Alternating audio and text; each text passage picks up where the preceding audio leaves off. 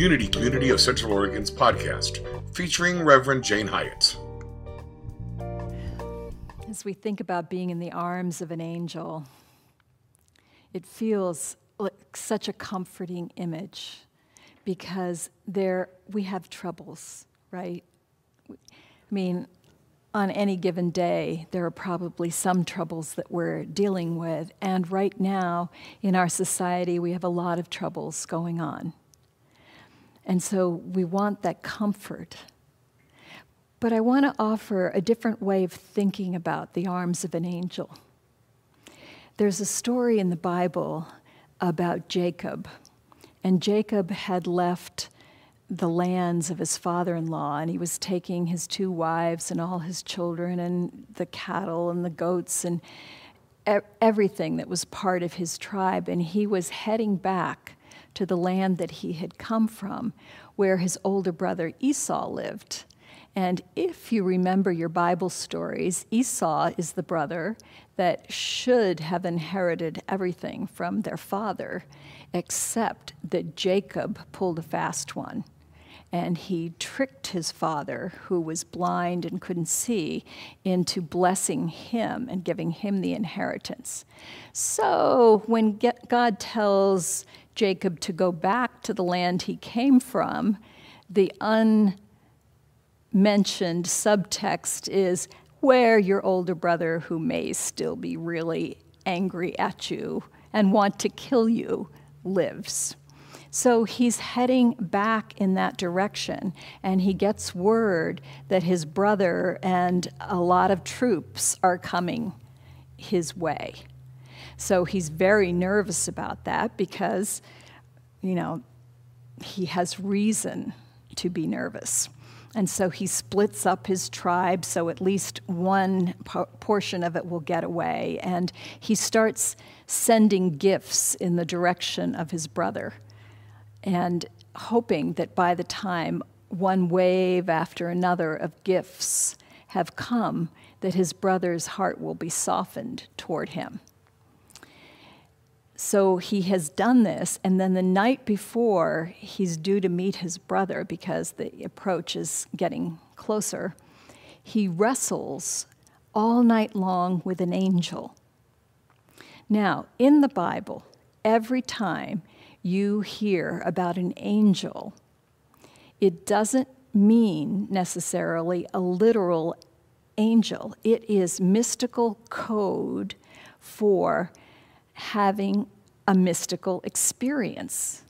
So that means the whole night before he meets his brother, he is having this mystical experience where he is wrestling with his own guilt, where he is wrestling with his shadow, where he is trying to find peace within himself for who he is being in this world.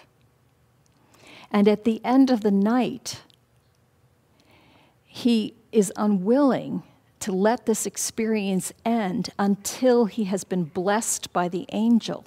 But that means he is unwilling to accept anything except seeing himself as a blessing.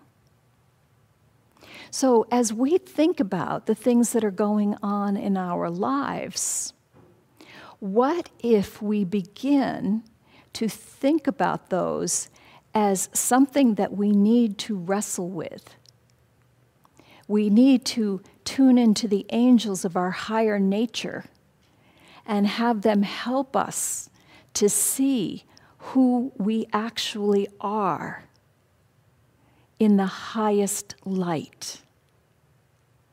However, it's hard to see who we are. We need the mirror of others. We need the mirror of community. And so just like when we look in a mirror and we see something that is off, whether it's, a hair sticking straight up or whatever it might be, when we look in the mirror of community, we see things that don't always make us happy. We see people who have different political opinions than we do, and they are just as passionate about their opinions as we are about ours. How could that even be possible? Because we know we're right, right? No. The others feel just as passionately. And so we are forced to look at our shadow, the shadow of righteousness. What happens when we see people in our community or outside of our community who are taking actions that we do not approve of? Do we start spewing hate? How many times have we stepped into that place of righteousness and hate, whether it's on the pages of Facebook or out of our mouths? That's our shadow we're looking at, and those others have drawn it out from us. Sometimes it's more of a minor thing, but it's still a shadow. I had an experience recently with my dog, Ringo. Ringo is a herding dog from Eastern Oregon. And so he came as a puppy, so he has no experience of herding cattle or sheep or anything like that, so us humans have to do. And it's very distressing to him if the herd is not together. So when we go for a walk, if I head out and Jeff is behind me, this is a problem for him. If Jeff stops to use the public bathroom while we're walking, and I take Ringo down to the pond for a drink, he'll have a little sip, and then he'll turn around, and then a little sip, and then he'll turn around, because he has to know, where's Jeff? The herd's not together. This is really upsetting. So one of our members is an animal communicator, and she told me that whenever there's an issue going on with our animals, it's pretty much always a reflection of something in the person who's the owner. So I'm remembering this and I'm thinking, all right, what's this behavior got to do with me? And I didn't have to have my thinking cap on for very long before I realized that I am constantly thinking about others. I want to keep the herd all together. So it's so distressing to me right now that we can't all be together in this sanctuary. It really, really is hard for me. I know it's hard for you too, but this is all about me. So anyway, so that's hard. Even when I'm meditating, I'm trying to quiet my mind and I'm thinking about the herd, or I'm thinking about projects that I'm going to do for the herd. And it's like I'm no better than Ringo. I can't just drink the water and relax and be focused on it. No, I've got to keep turning. So that's an example of how I get to see my own shadow and where I have some room for growth by looking outside me at someone else. When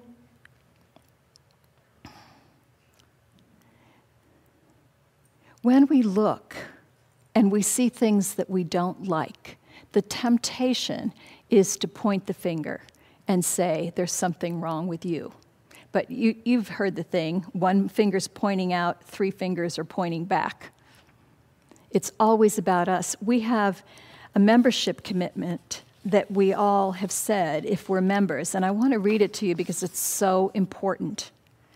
I pledge to see and treat Unity members and other attendees as part of my own spiritual body. That is huge. I promise to think and act kindly toward them in word and deed, refraining from criticism or gossip. When I find myself triggered or concerned about someone's actions, I commit to searching my own consciousness for the source of the trigger, and, if necessary, speaking directly to the person involved about my concerns. I promise to bring the perspective of my higher self through prayer and meditation, and commit to seeing the other as light incarnate, regardless of human foibles. That is a powerful commitment. Every member of this community has made that commitment. and we strive to live that commitment. It's so important because if we start looking outside of us and seeing problems with others and we don't invite the question of how is our shadow showing up in that upset, then we create a toxic community. We can only be the light that we are as a community if we are willing to look at our own shadows. And that is the gift of community. A lot of people talk about how, nature is my church. Well, nature is a great place to go and just chill. It's a great place to meditate, but it is not a great place to grow. If we want to create a pearl, we need the irritants that get into the oyster. Those irritants, as we work with those irritants, the oyster of us keeps working and working, we create a beautiful pearl. Back in the Middle Ages, there were alchemists that were actively practicing, and they were trying to turn lead into gold. But I believe that was not a literal pursuit. Maybe some were doing it literally, but I think it's actually, if we look at that metaphysically, what is lead? Lead is the heavy energy of our experiences, the things that are bothering us, the things that we think should not be there, they are the wrong experience. That's the lead. And we are all being invited to be alchemists and turn that into gold. And how do we do that? We do that through loving acceptance. Take another image, the beautiful lotus. We've all seen lotus flowers, and they're so lovely. And they have these long roots, and the roots require mud to grow in. What is mud? It's dirt and water, earth and water coming together, difficulties and mercy coming together. These are the things we are creating. And when we do this as a community, we have the power, like we were practicing with pulsing out the light from our hearts. Every time we practice with pulsing as a community, that's why it's so powerful. When you're willing to come virtually and be with us on Sunday, we have this energy field that's all at the same time raising our vibration, whether we're rocking out to the music of Soulshine or we're praying and sending out the love. We're doing that together, and we're creating this high vibration that is affecting the whole planet. Yesterday, I participated for a little while in this global coherence that the HeartMath Institute is aligned with. And that's going to be going every Saturday in August. I put a post about it in our Facebook group if you're interested in. But it's gathering people from all over who are raising their vibration and sending light out into the world. This is our job as a spiritual community, to send collective light out into the world. And as we do that, we take all of the stuff that's going on in our world that is so awful, and we make from it a pearl, a cosmic pearl that is beautiful. And we can't do that alone. We can't do that from our human condition. We need the angels of our higher selves, our higher consciousness to help us. And so that's why we're focusing on angels, calling them in and saying to them, please come. Come and help us to see, shine your light, help us to see our shadow that is out there in this community, whether it's our spiritual community, our family community, or the world community. The shadow is out there for us to see, to accept, to love. And from there, we create this cosmic pearl. So let's call in our angels. Namaste.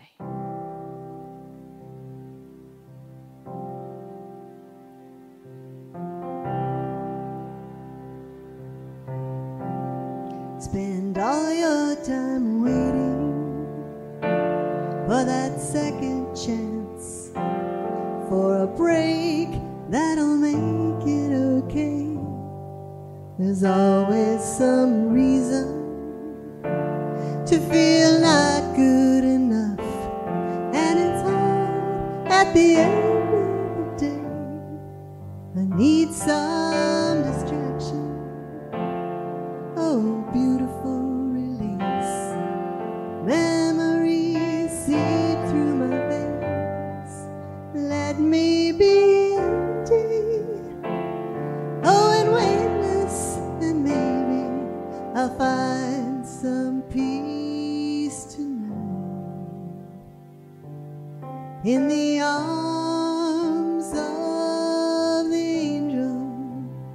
Fly away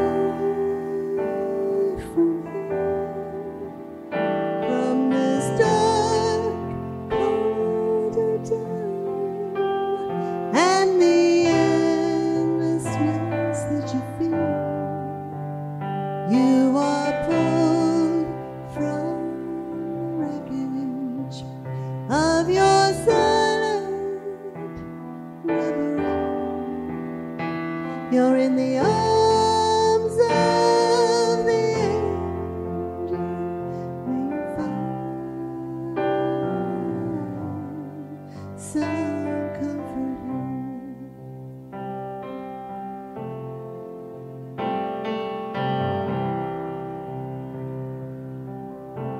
So tired of the straight line, and everywhere you turn there's vultures and thieves at your back.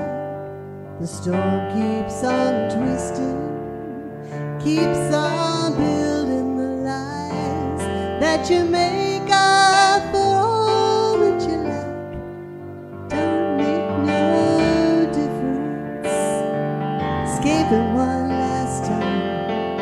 It's easier to relieve in this sweet madness of this horrible sadness that brings me to my knees in the arms of the angel. Fly away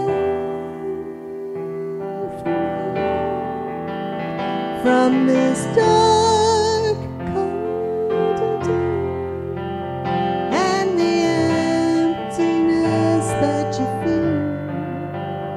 You are pulled from the wreckage of your reverie. You're in the arms of the angel. May you find some comfort in